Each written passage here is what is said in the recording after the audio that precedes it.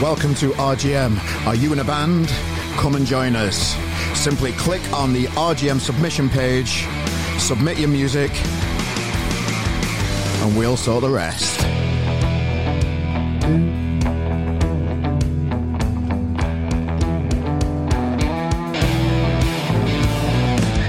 Now then, thank you for joining us.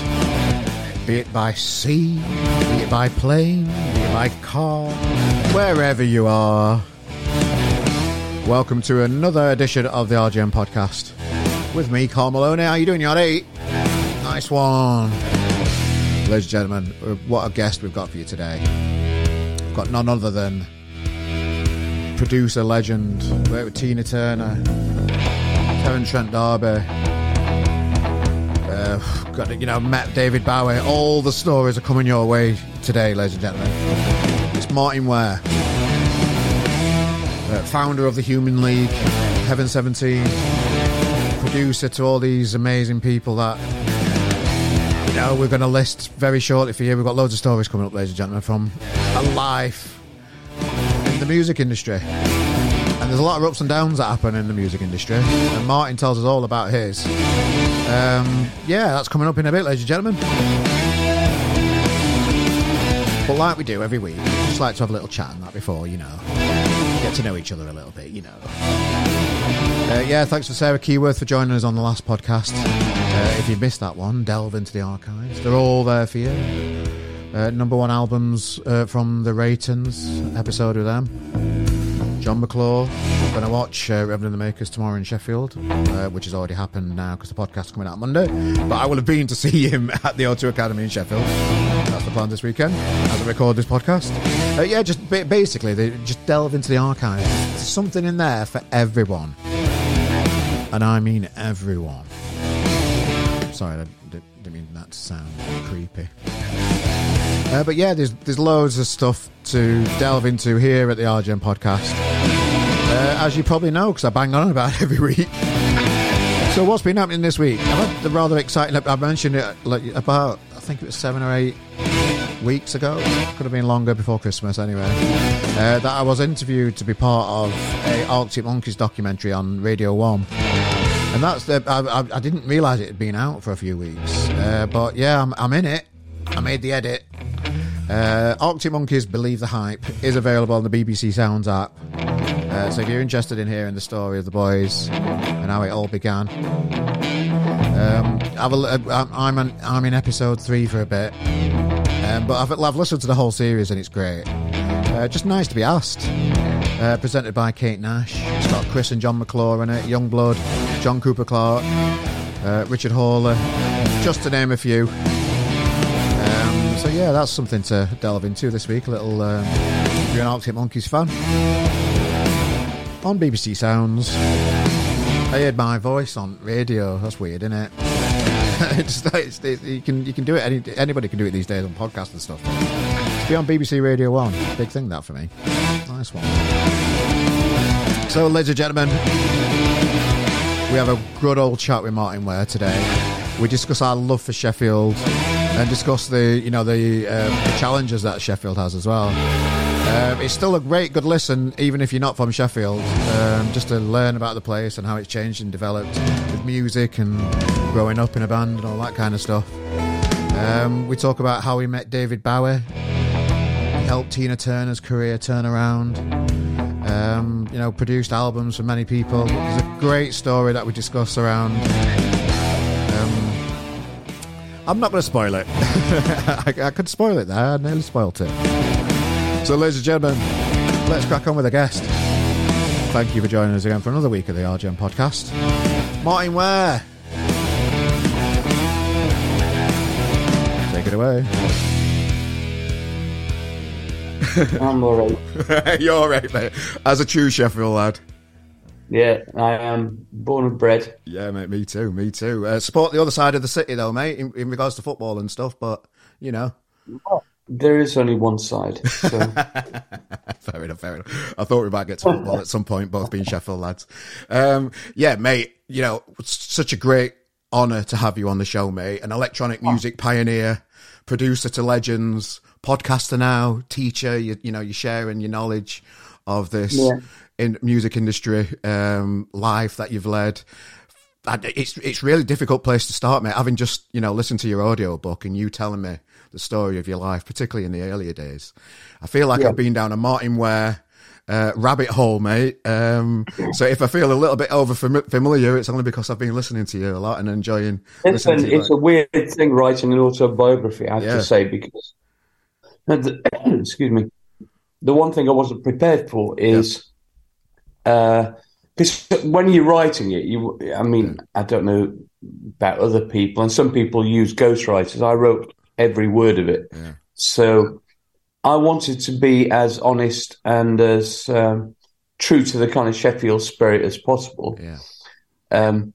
Some would say blunt occasionally, and but when it's out, then you realise that everybody knows your business. Yeah. I wasn't quite. I've not fully processed it when I was writing it. It was just like pouring it out, and then you're going, well, everybody knows all the kind of intimate details of my life now. Yeah. And it felt very strange for a bit, actually, I have to say. I've got used to it now. But. Yeah. So, like, through your career and stuff, did you kind of keep guarded from your personal life? And now this is quite a new experience of people. I've never been in love with the idea of celebrity at all. Yeah. I am a fairly... I wouldn't say I'm shy now, but I used to be quite a shy person. And there's always that kind of, which I talk about in the book, actually. This Sheffield thing, I think, is real. It's not just Sheffield, but Sheffield is a perfect example of it. This kind of, it's almost like consciously, we're quite bolshy about Sheffield's greater than anywhere, and we should be proud of what we achieve and the fantastic things we do, and football teams and But really, underneath it all, I feel there's a level of lack of confidence in Sheffield when it's addressing the world. And because I come across this a lot, and people, I get asked to be on radio programs and write articles and stuff about Sheffield, and it's one of my big themes is this kind of, it starts as a kind of self-effacing thing, and not wanting to show off, not wanting to be the big I am, but in fact you need a bit of that to make the most out of the opportunity that you've got. So I mean, funnily enough, my son lives in Manchester. I've always had quite an ambivalent relationship with Manchester, because they're the opposite, aren't they? I mean, they are brash. Not everybody, of course. I'm talking in general. In general terms, it's a more confident city. It's got more look at us about it. Well, I couldn't agree more. And the halfway house for me is like Liverpool, which is like part not for the likes of us and part exceptionally proud of their city, right? So anyway, no, it's really interesting you say that, because I'm born and bred Sheffield, lived there 40 years, lived in Manchester for the last 4 years. So right. I do see that, and as a Sheffield lad myself, I think I'm going through a little bit of a identity crisis myself at the minute, just feeling like I'm blagging it, feeling like, I've built up this magazine RGM that's doing really well across the country now, which originated from Sheffield. It started as Rate Good Music, but I had to change it because people don't understand rate in different parts of the word rate in different parts of the country. So it changed to RGM. And you're right about Manchester. It does have this aura about it and arrogance about it. But one thing I miss about Sheffield is how green it is when I go back. And I've got a new appreciation for Sheffield when I do go home. Now I don't live in the city. I've got a new appreciation for how great the city is and the people. Well, really, my son lives just at the start of Salford, so across the river, and literally 10 minutes from the centre. And there's bugger all in terms of green spaces. No, they've got the canals and everything, which is quite nice. Yeah, but it's really intensely industrial or post-industrial, and of course, when you grow up somewhere, you just assume that everywhere's a bit like that, don't you? Yeah. Or you just think that's normal. But it is an incredibly green city, and one of my favourite things is is when I go to Hillsborough. My sister lives in Greenhill, and the views from up there out to the moors are just amazing. Yeah. And then you take the trip to Hillsborough, and you're going up and down the hills and everything, and the views are incredible, and all that stuff that I took for granted when I was growing up in Sheffield. I used to live in a house just up from Malin Bridge in the big steep bit. I used to walk up that big steep hill going up towards Wisewood, and I had a view. Yeah. I had an amazing view over Riverlin and that, and just having that view in my house where beautiful. Yeah. Well, I'm just looking out my window now, and I can just see concrete stuff and ballards and stuff. And well, that's the thing, isn't it? So, I mean, it's not a coincidence that the entire concept of rambling as a leisure activity originated, in Sheffield, because it was like a way of mitigating, the mental health effects of working in, very dark and dangerous factory situations normally. And I remember my dad when I was growing up. He was quite old when they had me. He was 50, so he was more like my granddad, really. Yeah. But he used to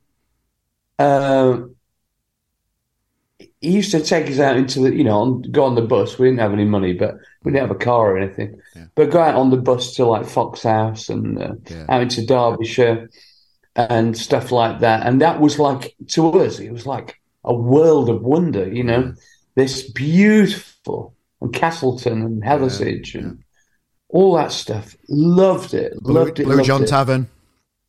Yeah, exactly. And to the extent that I've been married now for, 30 years near on. And in the first 10 years, I was considering moving back to Sheffield or near Sheffield and went to see a place in Hathersage. And it was it was beautiful. Because you could, obviously the prices were much less than London. Could buy a fucking castle, right? And there was this beautiful house came onto the market, which I went to see, and it had a garden that swept down to the River Trent, and all you could see out of the bedroom window, it's like something out of Grand Designs or something, was the full. Length of the River Trent with trees on either side. You couldn't see anything of the 20th century or 21st century at all. And I just thought, oh my God, it was just a bit too early for me to go that bucolic, Yeah, well, I live on the east side of Manchester, so I can get to Sheffield in 45 minutes. I don't like to be too far away from the old place, but then I've got the benefits of being near. State Pass. Woodhead's my favourite these days, but we all have his favourite roads, I suppose. I don't know why I'm talking about this. Anyway, have you got a favourite road, Martyn, for being on the road? Very Alan Partridge. I know, it is, yeah. I do apologise. Do you know I don't drive, so I don't Sure. I prefer trains. Yeah, no, I love that. And you mentioned there just your upbringing in Sheffield, a very working class upbringing, that you go into quite a lot of detail in the book as well, which is lovely. You paint a nice picture of the old industrial ways of Sheffield and how bleak it was, but you paint a good picture of the history of Sheffield as well when you talk about your upbringing, which was nice. Yeah, it is. Well, I mean, I think it's wrong to say it was bleak. Okay. Not having money is different to having a kind of, black and white existence. I mean, my upbringing was very colourful. I think, looking back on it now. Yeah. There was a lot more, a bigger sense of community, and we didn't have really very much in the way of luxuries or anything. Yeah. But we had, lovely people lived around us, and we could play out in the street, and we knew everybody in our local street. And Hope Street was just off Western Street, just down from the Arts Tower. and when I was growing up, and then moved to Burngreave and all that stuff, and that was less salubrious. Yeah. But we grew up in council houses, and everybody, there's a kind of patronising looking back on that. Oh, you poor thing, council. Yeah. Do you know what? They were amazing. Yeah. Because we grew up in a two down house with an outside toilet and no bathroom. And then all of a sudden we were given a house with central heating and a bathroom. Yeah. I couldn't believe it. It was brilliant. And then, so on and so forth. Obviously the rest, as soon as we moved to London, that's a different thing entirely. Yeah. But so anyway, I'm very proud of Sheffield, very proud of my roots. And as I mentioned in the book, there's a lot of, obviously, 40 years in the music industry in London, I've got a lot of contacts and stuff. Yeah. And the general attitude towards Sheffield, certainly in my world, is everybody thinks it's a really cool city, Yeah. So that's why I'm saying, coming back to my original point, it needs to be a bit more proud of itself, a bit more pushy, for want of a better word. Because, I'm also involved in various, as you get older, you get asked to be, involved in various more serious endeavours and, kind of ambassadors for various things and on boards and all that stuff. Yeah. And, I do honestly think, I do take an interest in, this is quite Alan Partridge as well, in not traffic redevelopment in the centre of Sheffield, but I do take an interest in urban planning and all that stuff. Okay. It's something that fascinates me because I can see clearly what needs to happen with Sheffield, and it's all to do with funding. There was a consultancy not long ago where they were putting the word out saying, what would you like the centre of Sheffield? What would be good for the centre of Sheffield? Yeah. And it's just so blindingly obvious to me. The key asset that Sheffield has, apart from the greenery and all that, is the people, and the spirit of the people and the kind of community spirit and all that stuff. So you want to do stuff that kind of creates a reason for people to congregate in the centre. So things like, I don't know, maybe you have whatever the 21st equivalent is of a bandstand, where you have, you have music performances or a street theatre or, entertainers or stuff to give people lots of kind of cafes and stuff and outdoor spaces. Everybody goes, oh, it's bloody raining all the time, it's cold. Well, you know what? Paris doesn't have a problem with it, and it's not, the weather's not that much different in Paris. Manchester don't. Or London for that matter, So I just think it needs, it's just such a tragedy we're not in the EU anymore, because EU funding, speaking of Manchester, has really transformed Manchester. Not just EU funding, but a lot of outside funding. I mean, there's a big thing about Abu Dhabi and funding in Manchester at the moment and all that stuff. But anyway, so I understand what Sheffield needs. It's not a matter of waving a magic wand and making it happen. I mean, it needs some serious consideration. Yeah. But a lot of it isn't about spending loads of money. It's about having the political will to do it. Yeah. No, it is frustrating as a Sheffield lad, just walking down Fargate and just seeing how run down and empty the shops are. Awful. And it's just so, it used to be really hustle bustle. It used to be a great place to walk down, and they've moved it all down to the moor. They've kind of forgot about that part of town, and it's frustrating to see. But Castle Market and Castle Square and all that down there is an absolute shithole. Yeah, and it needs. They've been talking about redeveloping it for years, haven't they? So I mean, it's funny. I was, as I mentioned in the book, looking back at the 70s Yeah. when I finished school. The general feeling at the time is that we were, that Thatcher had done for us with with the economic imperative of shutting down all the steelworks and everything. Do you know what? Anybody who wanted a full-time job then could get one. Yeah. Anybody. I mean, it might not be the job you want, but the jobs were there and available full-time, 40 hours a week. It was a thing of shame. I'm hardly known to do like part-time work. Yeah. And the city at that time, you got the hole in the road, you got the whole connectedness of, Pinster Street and Fargate and up to the cathedral and the moor. And it was, it needed updating, but it was vibrant. Oh yeah, I can remember going under All It Roll, and you used to see all bootleggers with the tapes on. Yeah, you used to collect they used to be on like old bed sheets. You used to collect all the tapes and run off when coppers come. It was just a vibrant. Well, do you know what? It's not. It's not a.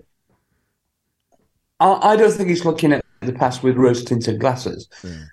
Yeah. You could literally go to town on a 2p bus ride, and you could justify walking the whole length of town, right from, say, Castle Market, which was vibrant, and all the the kind of trendy clothing shops down there, Harrington's and all that.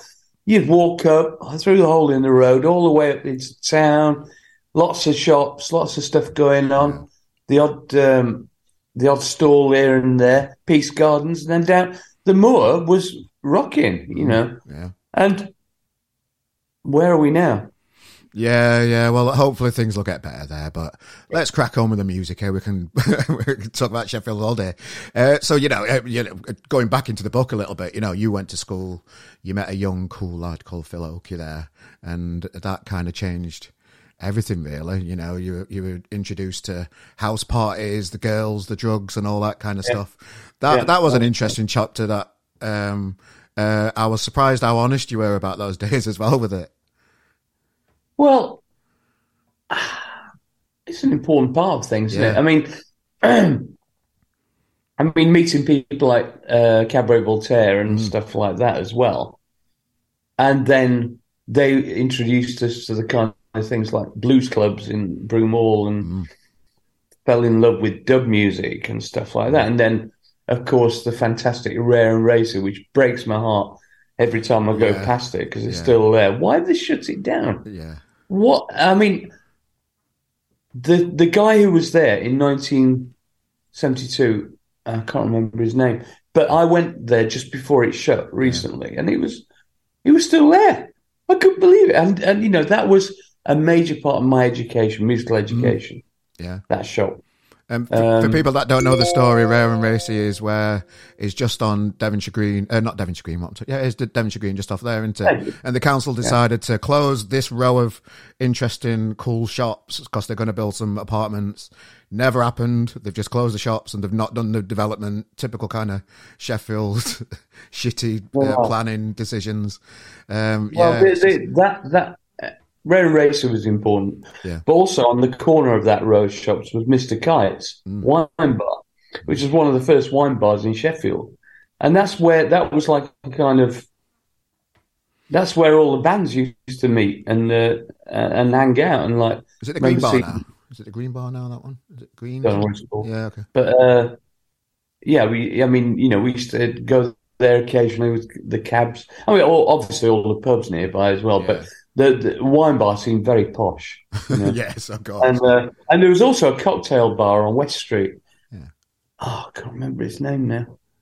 Just round the corner from there. Yeah. And we used to go there as well. But Mr. Kite's was legendary because, you'd see Martyn Fry in there and Steve Singleton and the cabs. And anyway, we thought we were cut above because we could afford a glass of, horrible, cheap red wine. And you describe buying your clothes from female shops as well, going in with Phil, and it's straight away you were different, and you wanted to do things your way. Even at the early days of the Human League, you know, the birth of it all, where that you created this monster that it became.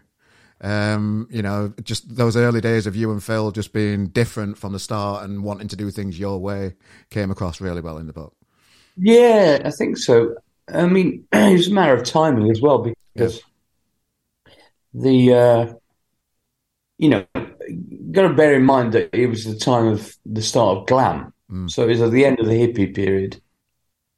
And then the big boom thing was, you know, the big realization, of course, Bowie and everything, and Ziggy Stardust, but also Roxy Music was a big event for us. And everybody I knew. It kind of signposted a more artistic and a more glamorous kind of future, which, for all its good points, Sheffield wasn't a glamorous place. You know, it was, as I say in the book, it's like in the gutter looking at the stars, you know. And then that ties into the kind of, you know, the kind of working class theory of working all week and then going out at the weekends and dressing up, which is a big northern thing. Interestingly, I did an installation with my company Illustrious, an immersive sound installation in Blackburn about Northern Soul, in an old Northern Soul club which had been shut for 20 years. We reopened it and kind of made the ghosts come to life and all that stuff. And I realised that it wasn't just Northern Soul, but this kind of working your nuts off all week and then partying at the weekend. And back in the days, it was literally a packet of cash you got in your hand, right? I remember my dad coming home with the brown paper packet with the holes in, so he could see that he's not being cheated out of the money he's due and all that. I can't imagine it now, can you? But and just for a couple of nights, you had this kind of escape from the humdrum, you know. And so, like, glam coming along was a bit like that in general terms for us. And because we were so young, we were going, oh my God, this is so glamorous. And also the proliferation of kind of American culture and TV and film and also it's at the end of the kind of space race kind of era as well. So you've got all these things all mashed up together. And then we started looking at different musical ideas, you know. I had very eclectic taste, so a lot of experimental stuff. Used to get just based on I was buying anything I could find that was futuristic, basically, from Rare and Racing, because it didn't cost much. It was give it back for half the price if you didn't like it anyway. So everything from like experimental computer music, which I wasn't really fond of, but lots and lots of kind of prog rock type stuff as well was a big influence. And so you add, if you add glam, love of Bowie and similar acts, kind of this eclectic stuff, meeting Phil Oakey, who had got a much broader range of, you know, his parents were well off, so he got a big allowance because I don't think they spent much time with him, so it was like they were chucking money at him. So he could buy all these records, which I couldn't afford to buy until I started work. And then, so he taught me lots of stuff. This is like a big, rich mix of stuff that then translated into what we did later. Well, you mentioned it was part of, you know, at the end of the hippie movement, and like when the band got a bit of traction. I know you've got a long running relationship with John Lydon, but in the NME he called you fucking hippies right at the beginning. That's right. Yeah, I found that funny. Well, trendy hippies, I think he said. Oh, was it? Okay, fair enough. Yeah. That must have been quite a moment just to get a mention by John in the NME at the time. No. Yeah, it was interesting. Yeah. I mean, if I had the right of reply at the time, I would have said fucking pub rock band. Fair enough. A very good one. Yeah. But, I mean, it's like you couldn't get anything much more traditional than the kind of sound palette of that, could you? Really? Oh, yeah, definitely. Yeah. Brilliantly done. I'm not knocking it. I'm just saying, there was nothing to me, to us at the time. It felt like it was the last candle burning bright before it goes out of rock and roll. Because really, it was like cynically trying to retread the tires of traditional rock and roll and the palettes and everything. Whereas we thought, well, the future is clearly going to be these new instruments, and a new range of sounds, and so not everybody's interested in that, of course. And I loved, a lot of the punk stuff at the time. I loved The Damned, for instance. I thought fantastic. And I went to see a lot of them. We toured with Susan and the Banshees, who quickly evolved into a kind of post-punk thing, really. And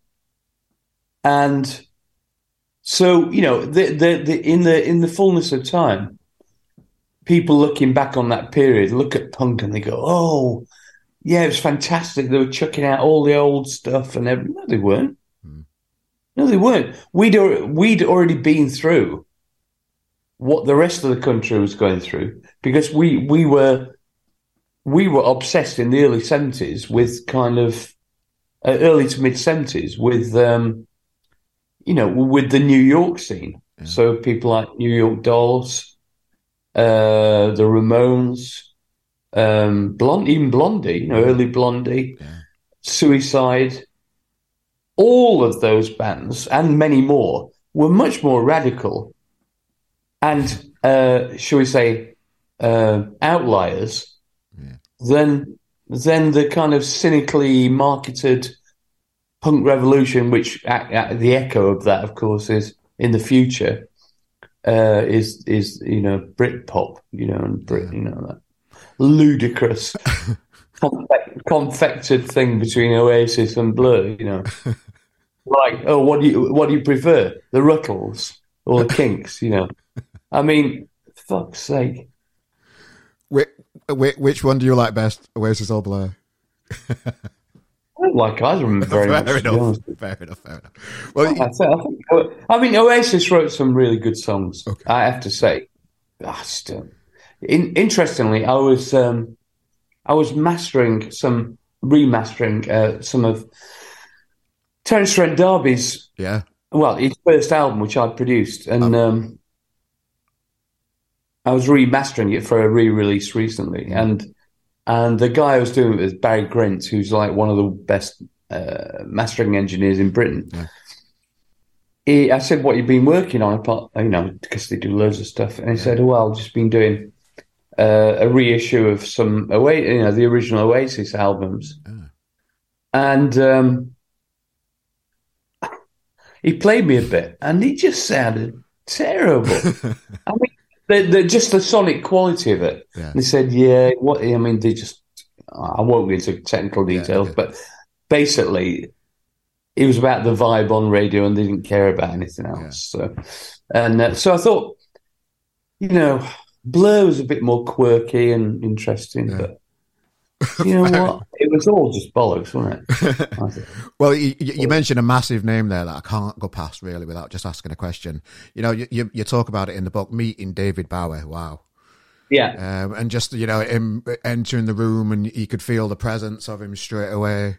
And he was at one of your gigs and it made you really nervous. You had to step up because you knew Bowie was in the crowd. I knew it. He came into our dressing room. Yeah. I was talking to him. In fact, I've got a photo of it. Wow. And to prove I didn't imagine it. And 10 minutes before we were due to go on stage.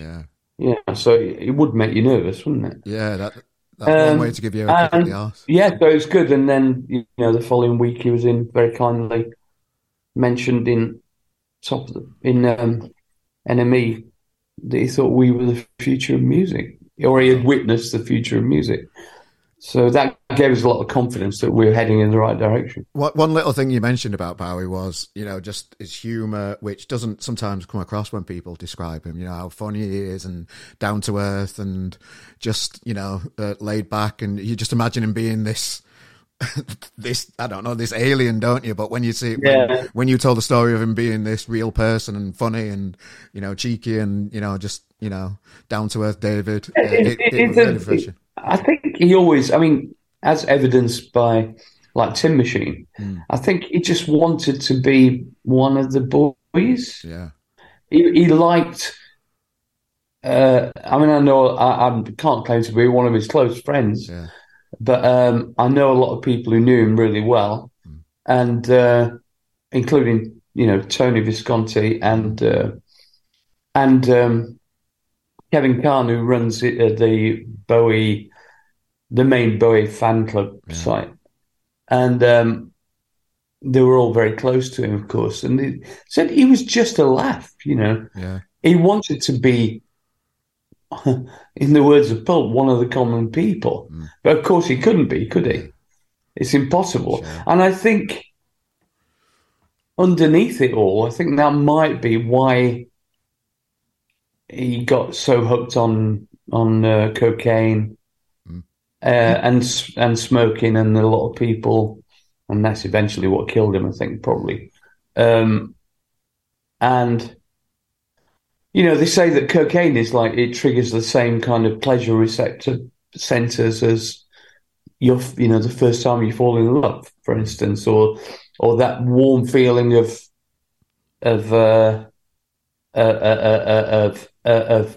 being amongst friends and good acquaintances.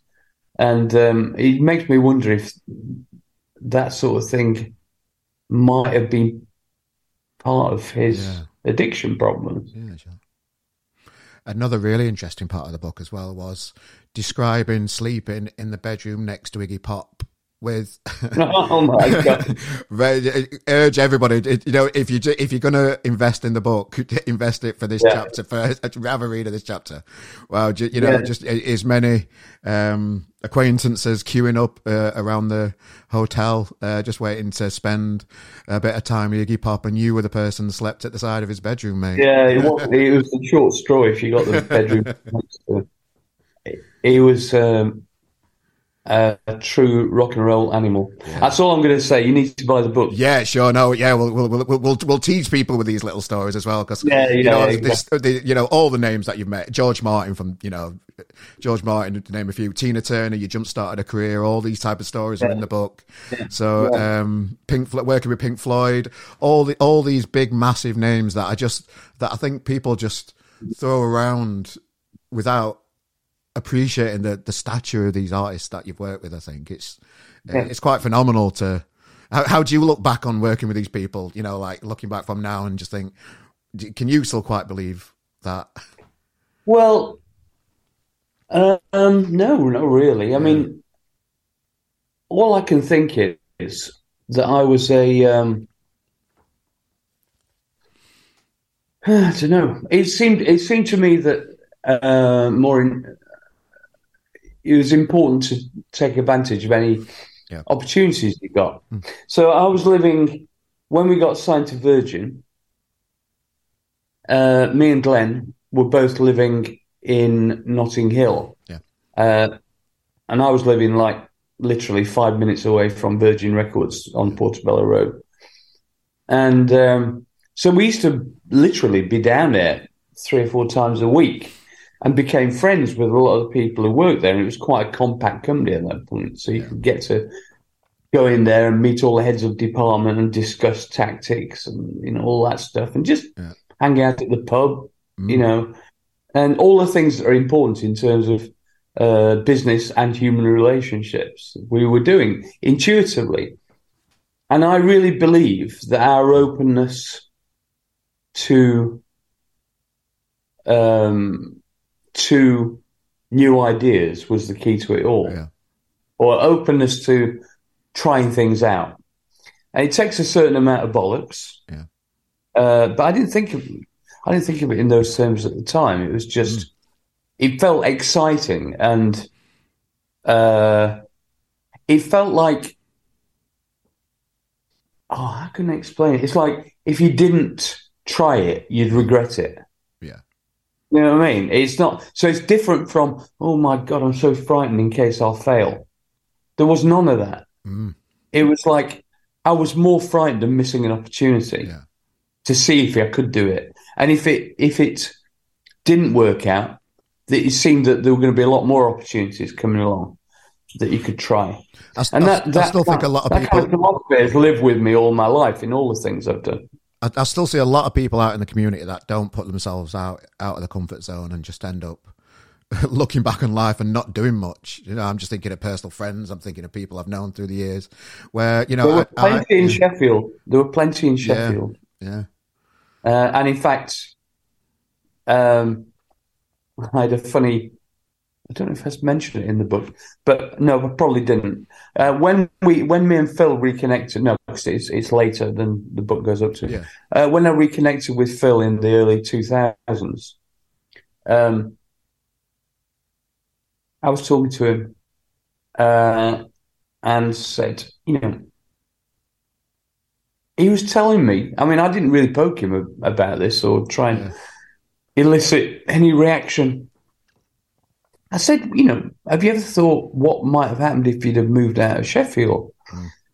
He said, I didn't want to. I went down to London one day. The kind of turning point was I went down King's Road. This is when they'd had a couple of hits with Dare. So he was walking down King's Road.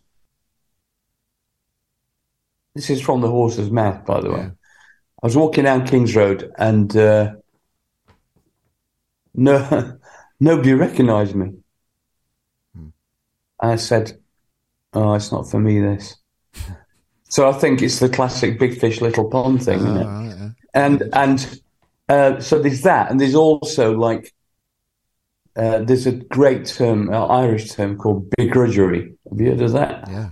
It's like where you begrudge people's success because it makes you feel like a failure. Yeah.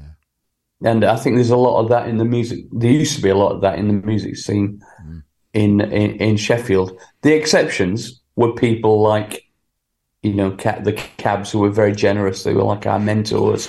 And, you know, an ABC and people like that. We all supported each other at the time.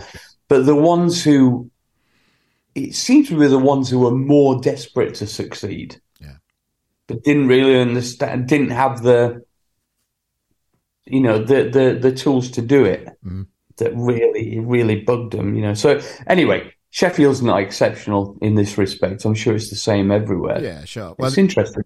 Yeah, well, you mentioned, just going back to Phil there, you know, in the book, it's not all plain sailing, and then, you know, yeah, well, the you know, the band, you technically got sacked from the Human League at some point. You described that and, you know, the feelings behind all of that, and you know, that must have been hard to take at the time.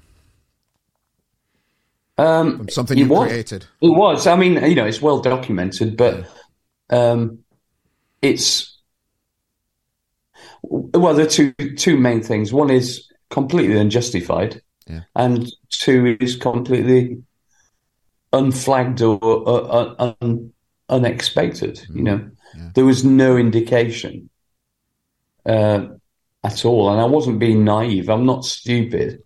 I'm quite an empathetic individual. I can feel. I'm pretty good at kind of feeling atmospheres, and you know, as proven by the fact I've had a long career in production, and part of that is about being a psychologist, really, and understanding you know, and understanding people, how they're feeling, and blah blah. No indication at all. So it came as a complete hand grenade.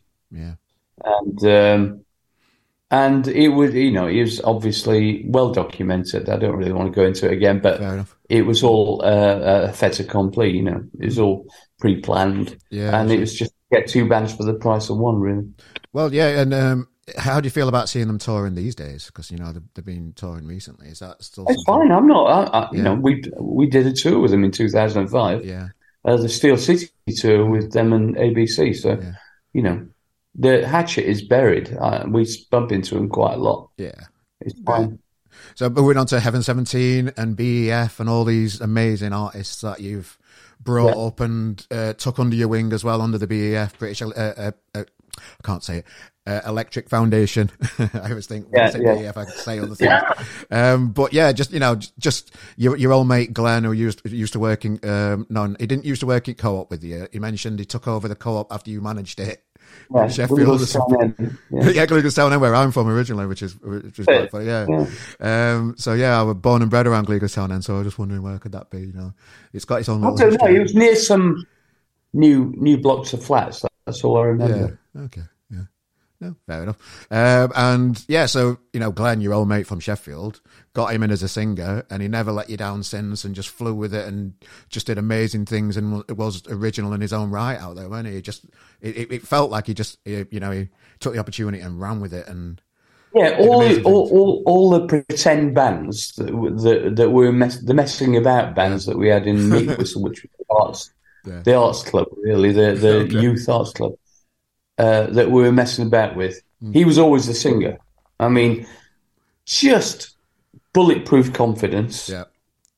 Good-looking lad. Yeah. All the girls loved him. He took full advantage. Yeah. And but at the time we were looking for a singer for the Human League, he'd moved down to London. So and he was in a band called 57 Men, which became what's it called? Wang Chung when he left. And was he in a band with the guy who used to be in EastEnders, who you did a Sheffield Wednesday song with as well? Is there a link there? Oh yeah, one of the pretend bands at Meat Whistle. Ian Reddington. Yeah, that's him. Yeah, that's it. Mr. Greg and Red. Yeah, that was with Lister was Addie Newton from Club BVA as well, and Reddington. Reddington did a couple of football records with me for Wednesday as well. Yeah, that's what I mean. The Sheffield Wednesday ones. My dad were a Wednesday fan. My brother's a Wednesday fan. I'm a Blade. And they had, particularly when they got to Wembley every other year, it felt like Wednesday when they were doing really well. It just felt like, it's not my favourite memory of music, having those Sheffield Wednesday tunes forced down the ear hole as a Blade. I know. It was funny. I love, to be honest, that single that we did, If It's Wednesday, It Must Be Wembley, which is a play on that film, If It's Tuesday, It Must Be Belgium, which was around at the time. And they had this idea, it was my idea to do the picture cover, where we had like the traditional team shot at the start of the season, in rows, and me and Reddington in the middle in goalkeeper strip. But the rest, all the players wearing like Blues Brothers Ray-Ban glasses, and only us without the glasses on. I thought it was quite neat. I can remember it vividly. It reminded me of Howard Pressman, just because you had your goalie top on, didn't you? In the middle, and it was like a black and white photo, weren't it? And blue and white. And that's right. Yeah. And the greatest thing was they have when a team gets to Wembley, they have what's called a players' pool, which is somebody from the team, from the squad, organises all the kind of money-making opportunities and signs contracts on behalf of them and blah, blah, blah. And so the head of the players' pool was Chris Waddle.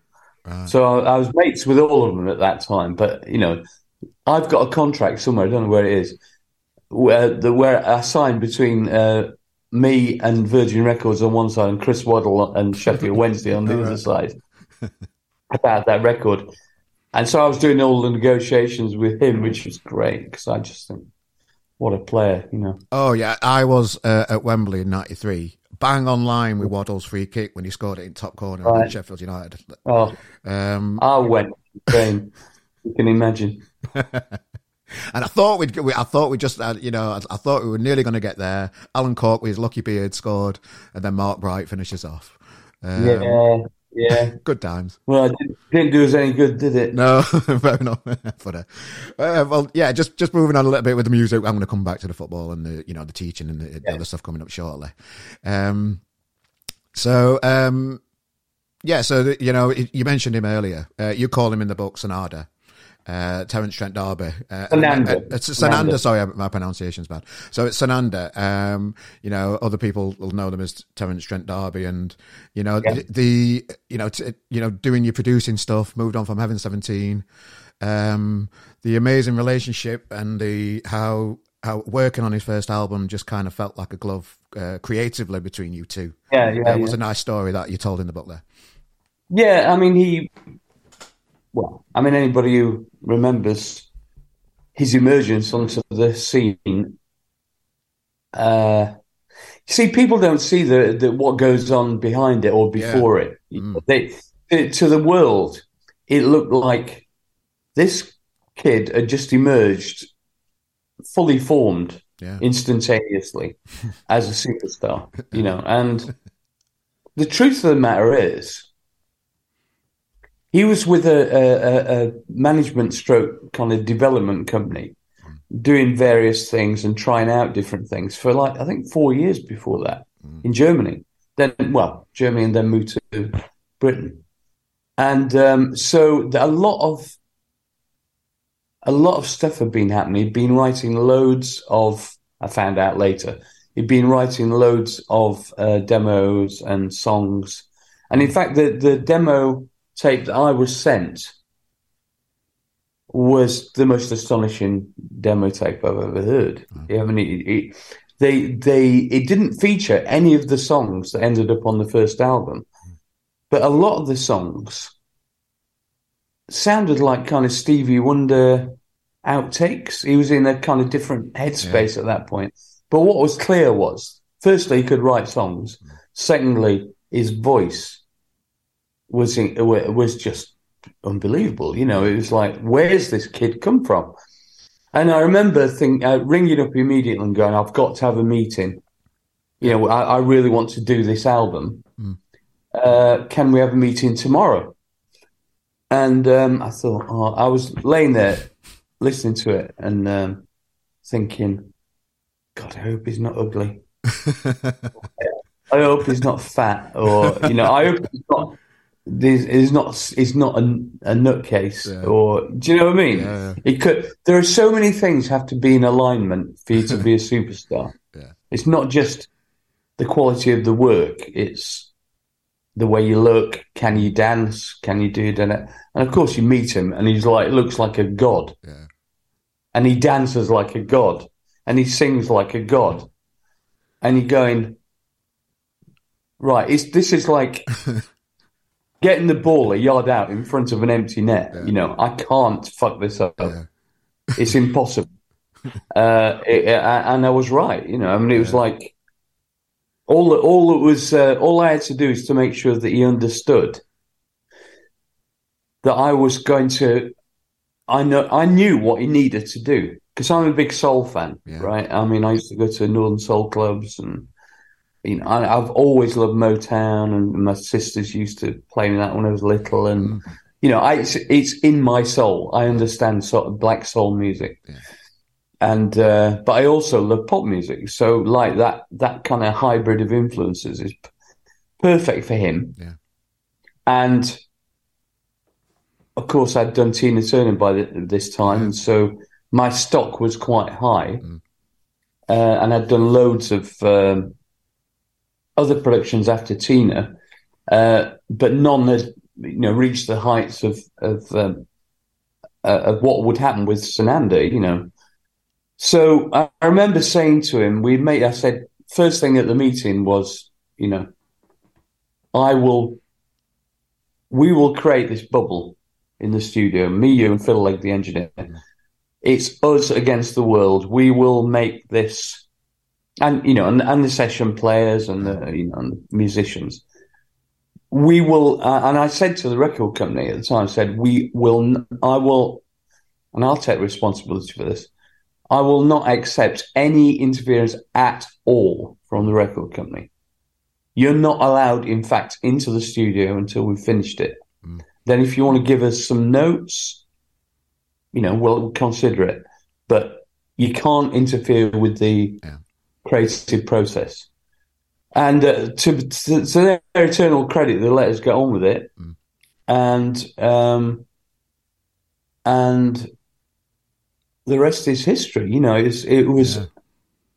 I think, and it's still, I'm very proud of it. I think it's an incredible piece of work all around. And I've just actually done a Dolby Atmos remix of the whole thing, which you can hear on Apple Music, some other places as well. But and you can hear the new 3D mixer done on headphones in binaural. It's amazing.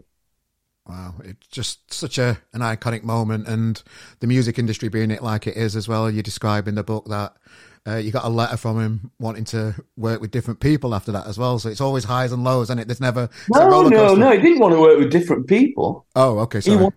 He wanted to do it all himself. Oh, yeah, that's it. Yeah. He wanted to. Yeah, it wasn't like he was going, yes, I found a better producer or a better engineer or something. Yeah. Literally, I've decided. Because he had a bit of a kind of competition in his mind going on with Prince and Michael Jackson. Right. I mean, this is how quickly it went to his head, basically. Okay. Right. Because he was as humble could be when we made the album. And then all of a sudden he's on the front page of Rolling Stone in America saying, I am a genius, right? Okay. And I think he started out as a bit of kind of, naughty... self-aggrandizement, a bit like Muhammad Ali kind of style. But he very quickly started believing his own hype. Right. And do you think that's why you never reached higher higher planes? I mean, he still did some amazing things, but my opinion, and I've told him this to his face, it's not, because we're back in contact now. He was on my podcast. He needs even if it wasn't me, he needs a kind of sub-editor for his ideas, or somebody to bounce off. So the first album sold like 10 million copies. Wow. Worldwide, and the second album sold 300,000. Yeah. So it's what a roller coaster the music industry is. You must know it more than anybody. Really? Well, I know teaching's a big passion of yours, and I can remember seeing you in real life once. I was a New Deal kid down at Darnell Music Factory in Sheffield. Oh, right, yeah. I was a New Deal kid, and you used to come and do talks down there and talk to us and that kind of stuff. So even back then, I don't know how many years ago, probably 20 years ago or something now, where, you had that passion to give something back to us young'uns coming through. That's right. Well, actually, a friend of mine, Frank Wilkes, I know him well. Used to run Darnell Music Factory, and I'm still in touch with him. We do all sorts. Yeah, he's always got some scheme going on. Yeah, and he, as part of the deal, we got to play Darnell Music Factory as well with M17. And I introduced that gig. That was Did you? I was the compere for that gig. Yeah, at the Autumn Academy in Sheffield. Yeah, there you go. It's a good night actually. Yeah, wearing Wednesday shirts as well. And then so we did that. But education. It's interesting because it kind of came from my love and understanding of. My career would never have happened were it not for Meat Whistle. And that was paid for by the local council. It was run by Chris and Veronica Wilkinson. I will forever, until the day I die, thank them for their brilliant idea, which introduced me to all my friends who I'm still friends with, and my career. And gave me the confidence to do all that stuff. And one of my big kind of campaigns, if you like, or passions, is to help young people find their path in a playful. No, playful is not the right word. In a less formal way, so help them to express themselves artistically and kind of find which ball their ball should fall into in the big pinball of life, and it's tough now because there's not so much in the way of youth clubs. Education has become much more formalised and monetised now, which I disagree with completely, by the way. I don't like. Until recently, I was principal of Tallyard Education. In fact, I just ended in January. And part of the reason I'm not there anymore, and it's because I feel a bit uncomfortable about the amount of money that people are being charged to be trained to do stuff where the qualification doesn't necessarily qualify you for anything. You're much better off, doing practical stuff. So anyway, I've always done lecturing, always supported young people. I was responsible for getting an under 25 representative on the Ivers Academy board for the first time, and now the younger people are driving the agenda for the biggest songwriting organisation in Britain, awards organisation and lobbying organisation. And I just feel obligated to give something back. It's not you look at me, aren't I great thing. I'm not bothered about that. I don't need any more, I've got honorary doctorate of music from Sheffield, which is nice. But I don't really need any more awards or stuff. I just think I've got it all changed when I had kids, basically. In late 90s. I suddenly started, as they were growing up, seeing the world through their eyes, and seeing, well, to this day, it's my opportunities were much greater than theirs, in my view. Even though nominally they've got amazing qualifications and stuff, it's a tough world out there for young people. Well, and they're kind of criticised in the press, and particularly the right wing press. Lazy, feckless millennials, a load of old bollocks, and we worked hard for our money. No, you didn't. You've gone through a period of 20 or 30 years where property prices have gone through the roof. No fault of yours. You didn't work for that money. I didn't work I bought a house in London for £360,000 and I just cashed in for like nearly 3 million. I didn't earn that money. That's unearned money. I'm not complaining, but I'm just saying. So all them people who say, but they're not, older generation, we post-war, we had to really fight for it. No, you didn't. If you owned your own house, you were just making money by default all the time. So, well, your education is very much appreciated. I had Martyn on the podcast, which I know you've had on your recently as well. Really good lad, and just from speaking to people like that in the industry that are giving back now, where he does his schooling from Chicago, but he still spent a little bit of time with me, just helping me out with some ideas that I had, and I had a little thing in my head where RGM was always started as a Sheffield thing, and when I asked him about when I'm trying to help bands at grassroots levels, because that's kind of where I specialise and try and give back a little bit myself as well, by putting gigs on and just trying to help them through the magazine and stuff.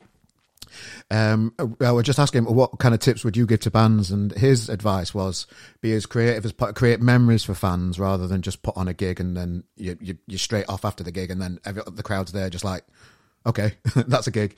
Try and create memories for fans, and that could be anything of standing on the merch stall, speaking to people, give somebody who's skint a free T-shirt. Just being there for the people around you after the gig is more important than the actual gig itself, which I found. Yeah, and I'd argue also that try, if you're on a tour, which obviously we do lots of this stuff. Try in even if it's only in a small way, make every gig different. So that if it might just be changing the set list or doing something special, or people understand if you are passionate about your music. They understand it. I mean, perfect example is John Rev. John McClure. It's impossible not to be enthusiastic about Reverend and the Makers, no matter what you taste in music, because the guy is just a dynamo, right? He just loves what he does so much, and therefore the audience loves what he does. He engages with the audience online. He even goes to people's fucking houses and plays in their houses sometimes. I'm not saying everybody should do that, but, with M17, it's one of our main appeals, I believe, is our warmth and interaction with the audience live. Yeah. Because, we really believe in entertainment. It's not, you're not like you're not got some God-given talent that's handed down from on high, and you just got to turn up and perform, and then everybody, drops to their knees with awe. You've got to be, and you're in the show business. That's why people come back to multiple shows. We got a bunch of, like everybody, got a bunch of super fans and stuff. There are a couple of guys who have been to nearly 200 gigs of ours. Wow. For instance, that's way over the top, but that what you're seeking is that kind of loyalty, that brand loyalty. Yeah. And we don't have the biggest audience. If we put a record out, it doesn't sell a huge amount. It gets listened to a lot, of course. It's streaming services now, but it's more important to us to maintain the loyalty of the people who've stuck with us all this time. Yeah. And that's a great lesson for any young band is to build up your audience that way. Not everybody's going to be, world famous or even nationally famous, but you can make a living out of it. Another tip Martyn said as well was the fans might not be in your city. So some bands make the mistake of trying to break their own city first, but your fans might not be there. The world's a big place outside of your own bubble. And get out there. Invest, take the chance to to lose money out there in the world, and just get out there and find where your tribe is really as well. Yeah, and try different things. And please, I would urge people. I know a lot about this scene because I work with the Ivers Academy, so I get the inside dope on what's happening. Please, please, please don't fall for this big data bollocks. Everything should be, your main energy should be directed towards getting as many followers as possible and all that. Of course, it's a new world, so you got to look at that. Play the game. But that's a false god to be worshipping, in my view. Yeah. You've got to get out there. If you do right, to put it in a nutshell, I believe if you do, as an artist, if you do things for the right reason, and you're passionate about it, and you do it with a sense of kind of artistic integrity, then people will dig it. Yeah. And the opposite is true. If you do it thinking, "Oh, I just want to be famous," and you just kind of go through the motions, that is likely to fail, or at least it might work in the short term, but it won't work in the long term. I mean, I'm 40 years on. People are still turning up in bigger numbers than ever to see Heaven 17 perform live. Our streaming figures get bigger every year. That's because when we started, we had an idea, an artistic idea, an integrated artistic idea behind what we wanted to do. From the way we presented ourselves, we didn't perform live back in the day, but TV, videos, album artwork, advertising, everything was integrated. Of course, songwriting, themes, etc., and try to do things at the highest possible quality level you can, both in production terms and songwriting terms. That's why, by the way, to get onto the current day, we are not releasing very much stuff at the moment because there just isn't the economic. There isn't the economic justification for spending, say, 3 to 6 months making an album to do it to the level that we want to do and the quality that we want to do. All we can do now is, because we're not going to sell giant amounts of it anyway, all we can do now is destroy our legacy if we do it badly. I interviewed Miles Hunt from the Wonder Stuff, and he said a similar thing. He's stopping recording. He's going to go out and do live gigs and stuff, but for the exact same reason. It might cost him 10-15 grand to record whatever he records, but he's never going to make that money back. So it's just not it's just not worth it. It's not going to happen.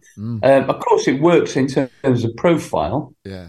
But I'm just not convinced that there's that much of an appetite for stuff. And as artists, you are what you eat. In other words, your influence, the zeitgeist around where you're at in your life affects what you write. I mean, I'm a 66-year-old man with two grown-up kids living in kind of middle-class luxury in London. Of course, it's not. It's not going to. The music that I write, if it's authentically coming from inside me, it's not going to sound the same as a poor lad coming from Sheffield living in a council flat. It's just not going to, no matter how much you'd like it to. So, obviously, I still write a load of stuff, and I do a load of stuff for artistic installations, and I'm doing a big gig in Sheffield, actually. Okay. I should at the Octagon Centre on May the 6th, which is Coronation Day. My birthday. I'll put a link to the gig as well on this podcast for you, mate. Yeah, and it's going to be an immersive 3-dimensional sound. Wow. And I'm going to be doing some new versions of some original music for Stowaway stuff in 3D. Yeah. Hopefully with some live strings as well. But also, and some other stuff as well, some sound healing stuff. Watch this space. And some stuff that I've co-written with my son Gabriel. Oh, nice. And also managed to get Steve Davis from, a snooker player, who's now a DJ and musician with his band, the Utopia Strong. He plays modular synth. Right. He's playing, and Richard Norris from The Grid is going to do it as well. So it's going to be a great night. Great night. Nice. Well, I'll put a link to that. Looking forward to that. Do not miss it. It's going to be probably a one-off concert. So nice. Well, there's one other tip that we could give musicians as well that I took away from your book. Don't turn down a meeting with Clive Davis. That was funny. Oh my God! Yes, I'll tell him about that. So, we're in the middle of recording Luxury Gap in the Townhouse in London, and we're under the cosh time wise. We've got like a week left to finish 3 or 4 mixes, and we were really busy. And then we got this phone call. We'd just been signed to Arista, which is Clive Davis. Yeah. He was a legend in the music business. We'd just been signed to Arista in America. And he happened to be in London. And at short notice, we got this call from Virgin saying, Clive Davis wants to have lunch with you. And I'm going, well, we can't. We're mixing these. We just can't do it. We don't have time.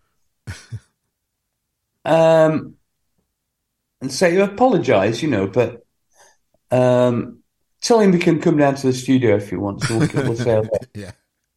Next thing we know, he'd pulled all the promotion for Heaven 17 in America. Yeah. Because these people talk about big heads. I mean, they have heads bigger than a planet. It's all about them. We are just tiny little moons, orbiting their giant sun, Anyway, so that was a mistake. We should have downed tools and just schmoozed in for a couple of hours. Well, we live and learn, don't we, mate? We live and learn. Well, there's loads still coming up. Your podcast is great as well. Thank you. So I'll put a link to the podcast as well on there. You've got volume 2 of the book coming out, I presume. Well, I'm written it. Yeah. Oh, right. Okay, fair enough. I've got to get an offer from the publishers or from my literary agent if thinks it's worth doing. Because I did volume 1 in lockdown, so I had loads and loads of time. If I do volume 2, I've got to put aside a lot of other stuff. You know what I mean? So. Well, we've teased a lot of stuff on the book. I urge anybody to download. I listen to the audiobook so I could hear you read it to me. The audiobook's good, actually. I would recommend that. Yeah, great. It's great. And is Sheffield Wednesday going to go up this year? I can't jinx it by saying that, can I? Okay, fair enough. Do you think Sheffield United will go up? Oh, United will go up, but I'd love to have Sheffield United and Wednesday in the Premier League again one day. Oh, it'd be great, wouldn't it? Yeah. I don't have a problem with United going up at all. Yeah. I think it's great. I'm just happy for the city, you know. Yeah, nice. But oh God, we've got to get out of this division. Honestly, as a Blade stuck in League One for many, many years, mate. Fifth circle of hell. Honestly, yeah. Endless fucking Fleetwood towns, you know. Just hoofing the ball and rolling about on the floor. I can't deal with it anymore. You know, a lot of the teams that bomb off the table just don't want to play football. Yeah. They can't play football. Yeah. So I don't blame them, but you know, this kind of obsession with the dark arts is getting ridiculous now. And also to compound it all, I'm not one for kicking referees because I think they've got a very, very difficult job. Yeah. But this, honestly, the standard of refereeing in League One is just unbelievable. Yeah. Week in, week out. And I'm not just saying against Wednesday. I'm saying the standard is just not very good, you know. And so the FA need to have a serious look at how they train referees. Yeah. Because they're all, I don't know. Anyway. Yeah, fair enough. Well, we wish Wednesday all the best as a Blade. Anyway, I've got family members that are Wednesday fans. So, I wish it'd be good to get us in the same division, wouldn't it? Yeah. Ultimately. Yeah, definitely. Hopefully the Premier League. Martyn, really appreciate your time and your generosity with your time today. I've really enjoyed speaking to you. Great. And good luck with everything. I'm going to buy myself a ticket for my birthday to come and see your Octagon. That sounds like a great night. And thanks for your time, mate. Appreciate it. All right, mate. Thanks so much. Oh, cheers, Martyn. Thanks, mate. Really appreciate your time. Very generous with his time. Just had all the time to discuss his amazing career in the music industry. And his book is available as well within the description of this podcast, as we mentioned in there. He's got his own podcast as well. You know, the link to that is in the description too. So if you're interested in knowing more in depth about Martyn's career, everything's in there. And the gig that we mentioned in Sheffield on the 6th of May, my birthday, there's a link to join him at the Octagon in Sheffield there too. And what an interesting, amazing time I have doing these podcasts. Such a privilege to speak to the people that we do and share it with you, my favourite people in the world. Thank you. So, ladies and gentlemen, that's me for another week, I think. You can watch the video version of the podcast on YouTube. There's a little subscribe on there as well. And if you can do the old give us a rating on iTunes or Spotify, leave us a little review. I need to be doing that more because that really helps grow podcasts, apparently. Boring algorithm stuff, but it's supposed to help. So if you do get a couple of minutes, leave us a review. Cheers, pal. 5-star, of course. Not messing about with anything else. Thank you. Ladies and gentlemen, thank you for joining us this week again for another podcast. We're going to be here next Monday, of course. Stay tuned, ladies and gentlemen. Toodaloo. Welcome to RGM. Are you in a band? Come and join us. Simply click on the RGM submission page, submit your music, and we'll sort the rest. Hello. Did you know that you can support our podcast in many ways? Within the description of this podcast, you will see a list of all the equipment that we use. These are Amazon affiliate links. Clicking on these links take you to Amazon. If you buy whatever you're planning that week, we get a small kickback and you get a parcel at no extra cost. We would really appreciate your support. Or you can just go old school and donate £1 or whatever you feel is appropriate in there. Please subscribe, tell a friend about our show, and thank you for your support, and we'll see you next week.